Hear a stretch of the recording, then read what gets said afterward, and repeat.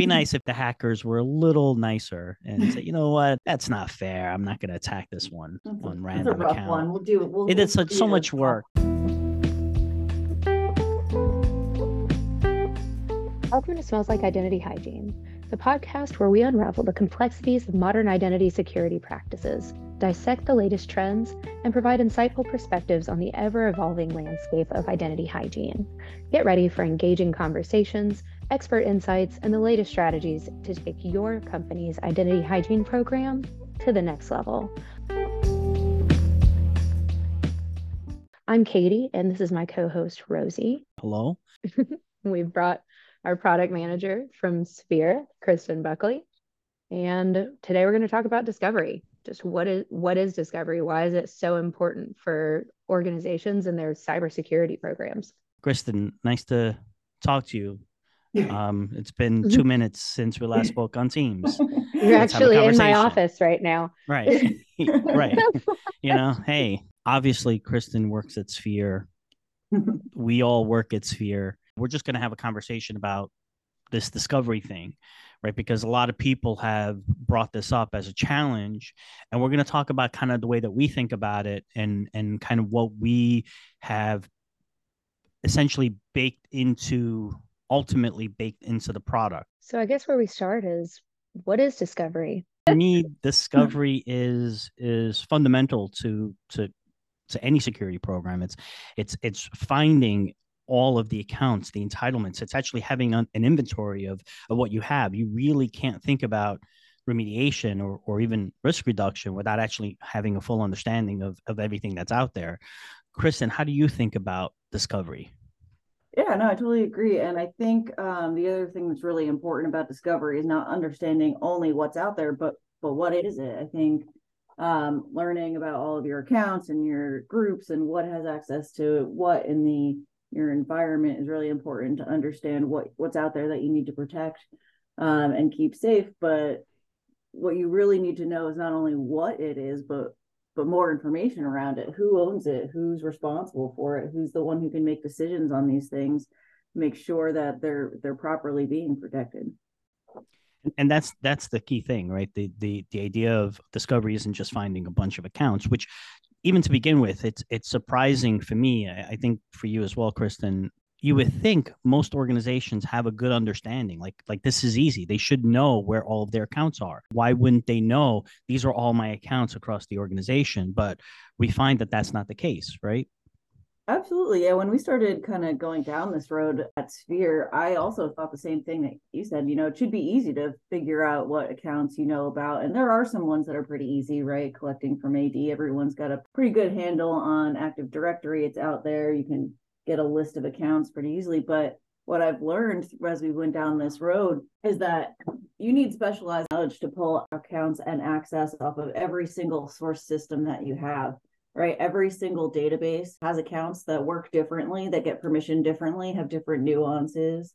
Unix servers permission things way different than Windows servers permission things, completely different than a mainframe might permission things. So you really need to be an expert in every single source system in order to properly collect all of your accounts and all of your permissions and really understand what your environment looks like. So the problem is way more complicated than I think anyone initially gives it credit for. So does it just stop with accounts, or how far does discovery actually go? Well, I think it's more than just the accounts, right? It's understanding the entitlements and then the target assets, whether they're servers or databases. I think, one of the things that Kristen was just talking about in terms of all the nuances of these platforms, I think that's one of the biggest challenges is having an understanding and being able to understand enough about these target systems to be able to deal with those nuances. I mean, Kristen, would you agree with that? Absolutely. Yeah, I think that's probably the biggest problem and the thing that's hardest for most of our clients to really make sure they have that expertise in every single source system. And then also somebody who's capable of collecting that data, aggregating it, and doing the reporting on top of it. It's almost impossible to find that single skill set in one person. So you need a huge team of people at a company to do this and really do it successfully.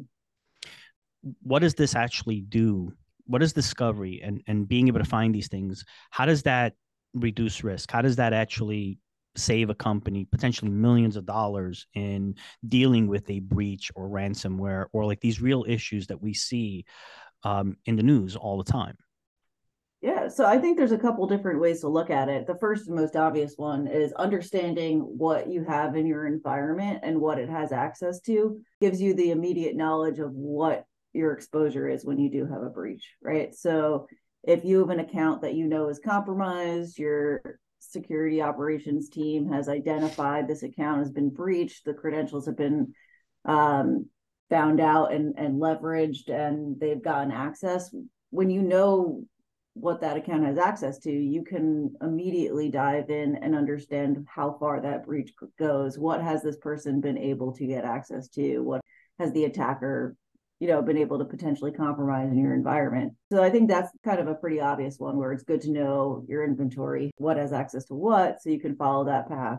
But the less obvious one, I think, is more of the identity hygiene or the prepping to make sure you're in good shape before you get breached. If you understand all of your accounts, all of your assets, all of the entitlements, have that good discovery, you know who to talk to, you can therefore look at all of your controls and your compliance in the environment and make sure that you've cleaned up your environment and those entitlements are minimized. So when you do have a breach, you're not as exposed as you would otherwise be. When you mention an identity, you mean the person attached to the account, right, Kristen? Correct. The owner of the account. Which is an interesting topic all on itself, right? The idea of service accounts and machine accounts and these non-people authentication methods that allow a system, not a human, generally speaking, to access another system. And I think understanding a lot of what we hear from our customers is that is their biggest challenge, right? Understanding, well, what are these service accounts, right? And how do they tie back, or should they tie back to a human? And we always say they absolutely should tie back to a human who can make decisions about whether or not these things should even exist.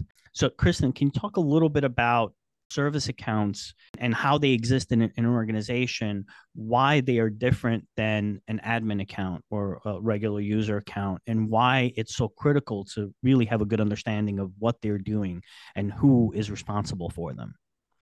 Yeah, so service accounts are one of the most trusted accounts in an environment, and usually the ones running some of your more critical applications in your environment. So service accounts run in an automated fashion. They run key processes for all of your applications, and they're running constantly. And they're really important to understand the ownership of those accounts because that ownership changes. So you might have a system account that's running an application and the owner of that account leaves, and then you don't know what it's doing. It's really easy. We see it over and over again. All of our clients, they lose track of who owns what system accounts. Things get forgotten about. And before you know it, you have no history and no knowledge of what account is doing, but that account is actually running critical systems in your environment.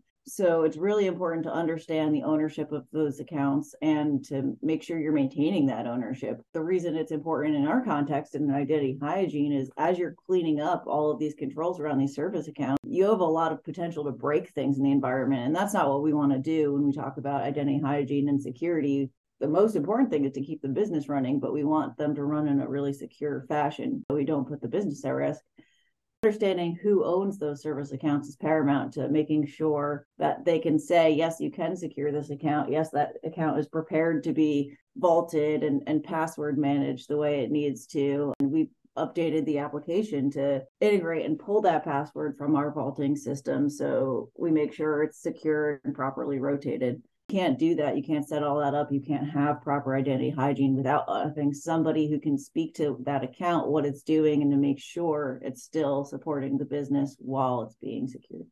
Yeah, and that ownership piece is so critical, but also one of the biggest challenges, right? The understanding or the idea, especially with service accounts, especially with things like local accounts, understanding who is the person who essentially is going to take the operational risk of making the change that you want to make to reduce risk. So there's that delicate balance of operational risk versus security risk, right? You do things because you want to reduce security risk, but you always take on a layer of operational risk. So the idea of that ownership piece is critical, but how? How do you do that? How do you figure out who's responsible for some arbitrarily named account? Kristen, can you talk a little bit about the ways that you can find owners of these kind of arbitrary accounts that have been around for years that no one knows anything about, that were created by someone who's possibly left the firm and potentially still has the credentials to that account?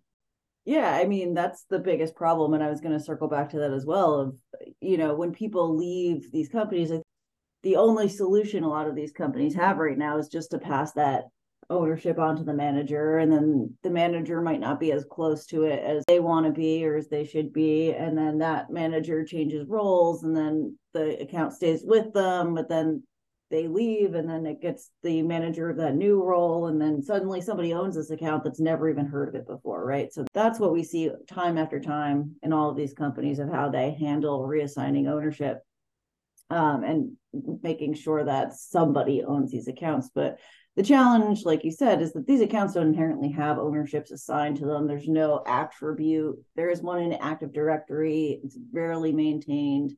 But a lot of these other accounts, like you said, local accounts, they don't have an attribute that you can store to say, this is the owner, and keep track of that even, or even try and keep track of that. So what we really need to rely on is the intelligent discovery piece, right? Discovering all of the different attributes around that account that can help us follow breadcrumb trails and understand who might be the owner of that account or that group. So some of the different methodologies we've created over the years are based on our experience of tracking down who owns which account, who owns which group. So we might look at what that account has access to. We look at your your different source of records, your CMDB, to understand, okay, if this account has a system account that's running a process on server called app123, and we know based on your CMDB source of record that it has permission to a server that has app123 application associated with it. And then we can look in and understand whose application that is, who owns that application, what business area is using that application, and we can kind of start following that breadcrumb trail to understand who might be responsible for that account. They'll be able to direct us to who owns that account. You said something interesting a minute ago. You called it intelligent discovery. We've been talking about discovery, but I feel like intelligent discovery feels like it's got a different meaning. What's the difference? Is there a difference? What we refer to discovery as is just collecting all of the attributes off of a source system and account. But intelligent discovery is taking those attributes and learning something from them. So, for example, finding ownership, that's a form of intelligent discovery. We're understanding what that account is, not only what that account is from its source system, but where it sits in the broader environment, understanding its context within the environment, understanding who could potentially be using that account, who could own it, and who's responsible for it. We also do other types of intelligent discovery, such as understanding account types. That's really important because all of your accounts are different in your environment. They're there for different reasons. They have different purposes, and therefore they probably have to follow different security controls. You're going to lock down and be way more protective of a service account than you will a user's personal account that they just use to log into the internet and fill out their time cards. So we need to understand that context in order to make sure we're securing accounts in the right way. If I'm thinking about this and I'm thinking about all the work I have to do to kind of find all of these accounts, find the entitlements of the accounts, figure out the owner, right? You have to figure out the owner because, again, that whole idea of operational risk and a security person not having to take that operational risk. Why is this important? I guess, can you make it real for me? Like, why should I be doing this? Why should I care?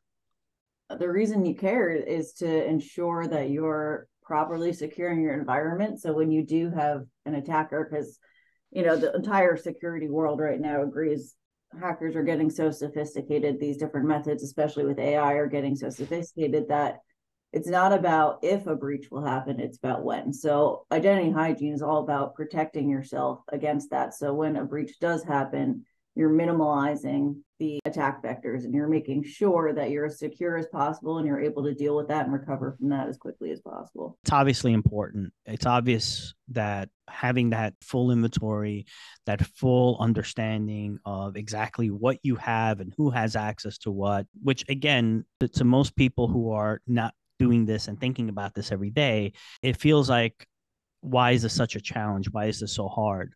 But is there a simple answer? Is there a simple way that people could get started of figuring out, how do I actually solve this problem that almost every one of our customers face? Yeah. Can I say buy Sphere? Sure. Obviously, we know about Sphere Board and it can solve this problem for customers, but what do you have to do to actually accomplish all this? How would one do this manually? Yeah, I mean, the first thing you need to do is understand at a high level what technologies you have in your environment, right? Understand what information you need to collect from what source systems.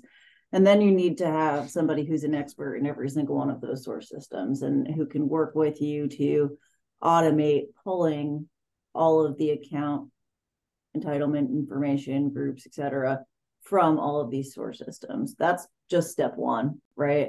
You have to have some good data analysts on your team to be able to pull in that data, really understand it, understand the nuances of that data, and be able to make that data usable to you. So what that means is then building reporting and analytics around which of those entitlements should be there, which of those shouldn't be there. And then in order to do that, you need to know the ownership. So you're going to need to know who owns each of those accounts so you can go talk to them, understand what those accounts should be doing. And that's the largely manual process right now. We still speak to customers and large corporations every day that are managing giant spreadsheets and not even using a database, a modern day database, and manually reaching out to all of these different owners of different accounts to understand what the accounts are, what they should have access to. And then once you get those answers back, you have to go to all of those source systems you've collected the data from and manually update things based on what you find out. So if an account shouldn't have access to something, you have to go change that. So you need to have SMEs in all of those different source technologies to then change the entitlements if you need to. And then once you have all that, you need to maintain it and make it repeatable. So not only do you have to do this one time, you have to do this over and over and over again to constantly make sure that those entitlements are sort of minimal and that things aren't over permissioned. You don't have disabled accounts in the environment. You don't have stale accounts that are just sitting there doing nothing that you don't need anymore. To keep that clean, it's a continuous process because environments are constantly growing and changing. You have new people, new projects, people leave, things get forgotten about, things get deprioritized over time. There's any number of reasons that things change in an environment. So you might do all of this effort, do all of this manual effort and have things cleaned up on day one, but then by day 5, everything looks completely different because, well, especially in large organizations, things are constantly changing and you don't have that visibility into every area of the company unless you're constantly pulling those feeds and understanding that data on a regular basis. So not only do you have to do all of this effort once, it needs to be continuously updated and making sure that you're following up. So it's a big project and a big undertaking, especially if you're doing it manually, not in an automated fashion. Sounds exhausting. And things are falling behind while you've given all of your resources over to this one, even non-end-to-end project. What other things aren't being done so that can be prioritized, which it's not feasible. Yeah, in order to do this, if you want to have a team in-house that does this all manually or even automated, you need a large team that's completely dedicated to it, who's constantly caring and feeding for it.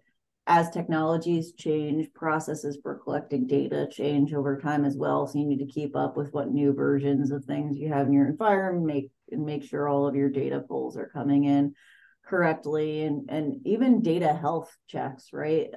When you're talking about an operation on such a large scale with all of these data sources, there's a lot of work that goes into the care and feeding, just making sure that data is coming in on a daily basis regularly, right? Like so many different things can fail for different reasons. Servers go down, network blips happen.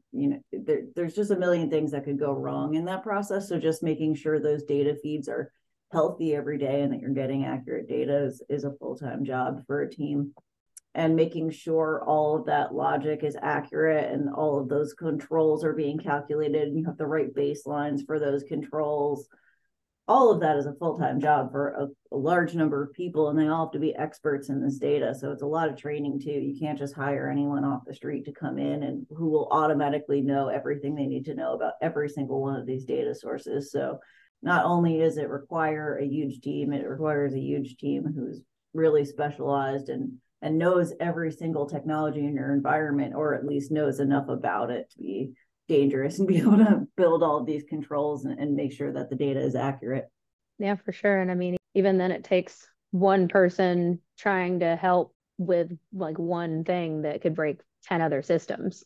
So if they're not all in the same place, you've got these teams where individuals are working on different systems, trying to update it constantly and manually. You don't know what else is going to break because if they're not experts in everything, right? And where those things intertwine with each other. Absolutely. Yeah. I mean, these data sources are often so nuanced, especially in the database world. If you have a number of different databases in your environment, they're often so nuanced that you almost need custom logic for every single data source, or sometimes like two databases work kind of the same way and you can use it, but the other three that you might have are completely different. So it's really easy as a data analyst to potentially break some logic for one when trying to fix another one, if you don't really know what you're doing. So that's also very true. You can't just have anyone who comes in and understands how to join data sets together, make some changes, unless they really understand how these source system data sets work and what they do and how things are permissioned so that they're joining things properly together and you're ultimately getting the right results for your controls and you're chasing down the right issues. You're focusing on the right things, solving the right problems instead of sort of chasing down ghosts and looking at data that might not be completely correct. World's worst game of Pac-Man. So I guess this is where we can enter a shameless plug of what is it about Sphereboard that is different? How does Sphereboard solve that problem? If it takes a team of dozens of, not tens of dozens of people, that would be hundreds. But you know what I mean? Like, I'm obviously not going to be hired on your security team. It's not a shameless plug for me, but how does Sphereboard fix that? Yeah, so we are that team, right, of dozens or tens of dozens, if you will, hundreds of people who are specialized in these different areas, who do understand these data sets, and we can take on that challenge for you. We have a number of different connectors that go out, reach out to these source systems, and we make sure that we're joining that data together correctly. We're highly customizable because we know every environment is different. So we need to mold to the way that each environment works. So we can define your account types as they're defined in your environment. We can find your owners based on your infrastructure and the way you've set up things. And we can find all of your source system data and make sure we're aggregating that correctly. So we're giving you your results of your controls against your proper baseline of account types. And so you're chasing down the right problems and solving the right issues in the right way.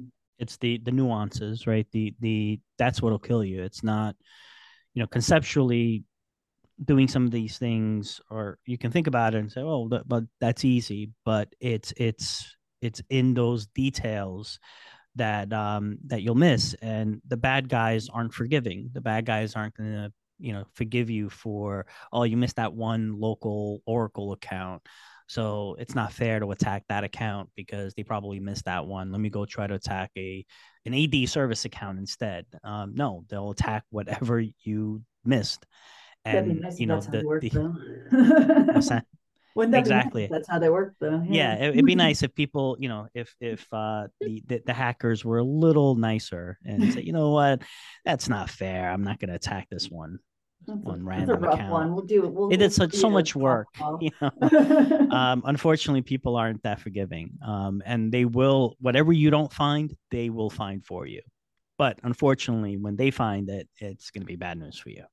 Yep, exactly. So it's good to get ahead of those things before they're problems. And like you said, those are actually the ones they're going to seek out, right? They're going to try and compromise accounts that they think you don't know about. They're not gonna, well, they might compromise ones that they think you know about as well, but usually they'll compromise something that they know that they can get in on under the radar, something that isn't being used, that people aren't looking for, so that they can get in and stay in there and get as much information as possible. And do the most damage they can. Exactly. So we have a tiny little segment at the end of every podcast where we ask one random question. And I bogarted this one for our first one because I really am interested to know. Kristen, what is your most irrational fear? I mean, I have a couple. I guess the most irrational one, I'm very afraid of snakes and spiders. Like Indiana Jones. Yeah. And one of my biggest, weirdest fears that I worry about constantly is that a snake is going to crawl up my toilet and come out. Get me one day. I feel like we've all shared that fear at one point in time. That random Facebook video scrolls through and you see the guy who's breaking the toilet open and there's like a boa constrictor in it for some reason. Yeah, I live in fear of that day when one comes out of my toilet and eats me alive. I think it's coming. Oh, man. Rosie, what's yours?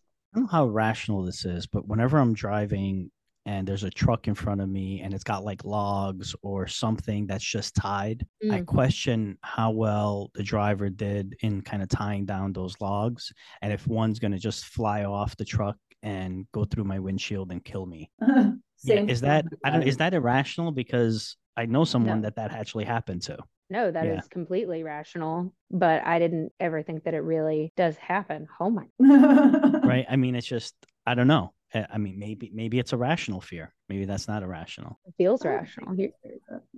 Y'all's fears are much more rational than mine. I'm a little ashamed of my own fear at this point, just because of the fact that y'all's make sense due to near-death experience. It's deer. I'm afraid of deer. I'm like absolutely terrified of them. And deer in North Carolina are basically just dogs, apparently, compared to like deer anywhere else. And they just have beady little eyes. There's just nothing going on in there. The lights are on, but nobody's home. So there's mine. Deer. I am also afraid of spiders. I got bit by a brown recluse when I was little. It was in my shoe. I shake out every shoe I have before I put it on now because of that. Oh my gosh. The common theme for all three of our fears is sitting down. I was going to say it's car, right? Because Katie, you and I share we're driving and either a deer or a piece of lumber kills us. But then Kristen, had the toilet situation. But all three of us would be sitting down. So we all would die sitting down. We all just give up sitting down. Right. That's right.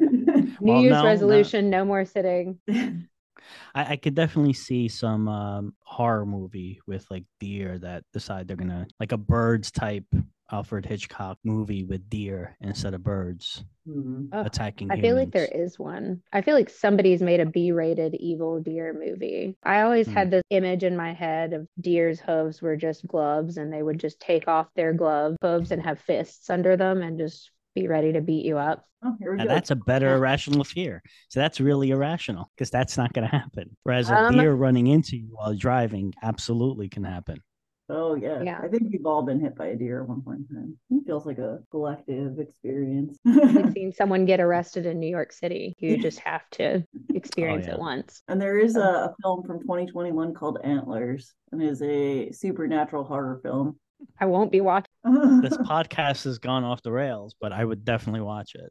As we wrap up our first episode of Smells Like Identity Hygiene, we hope you've gained some valuable perspectives and actionable insights to fortify your identity hygiene program. The key to securing your most precious assets lies in understanding and embracing effective identity hygiene practices. If today's episode resonated with you, don't forget to subscribe, rate, and leave a review. Your feedback fuels our journey to empower you with the knowledge needed to navigate the evolving landscape of identity security. But wait, before we officially sign off, here's a special treat for our hopefully dedicated listeners for the future. Stick around after the outro for some behind-the-scenes fun with outtakes and bloopers. Even in the world of cybersecurity, a good laugh is the best way to fortify the soul. So stay tuned, enjoy the lighter side, and thank you for being an essential part of our journey. Now let's dive into the laughter, because after all, security doesn't always have to be so serious. Rosie and I wrote like 3 Hallmark movies on the plane the other day. Dang it, I for the would- rest of my life, I'm going to be going, only a movie, only a movie. Monster. I Monster. can't even say it. Frank, now transformed into a savage antler creature. My So, husband yeah. actually was the star of Zombie Ass. But the film's quality. What brings you here today? I didn't harass you into it or anything. Zombie ass. Where we teach you how to brush your teeth and put on your cybersecurity deodorant. But Dear NATO. Killer toilet from outer space. Like a murder deer. no. Zombie ass toilet of the dead. 5 horror movies to watch on World Toilet Day. But the toilet is actually an alien toilet. It proves that you really should give up on your dreams sometimes. Lesson learned. I was about to, but now I know. This is awesome. I'm gonna be watching this tonight. I need to see Zombie Ass.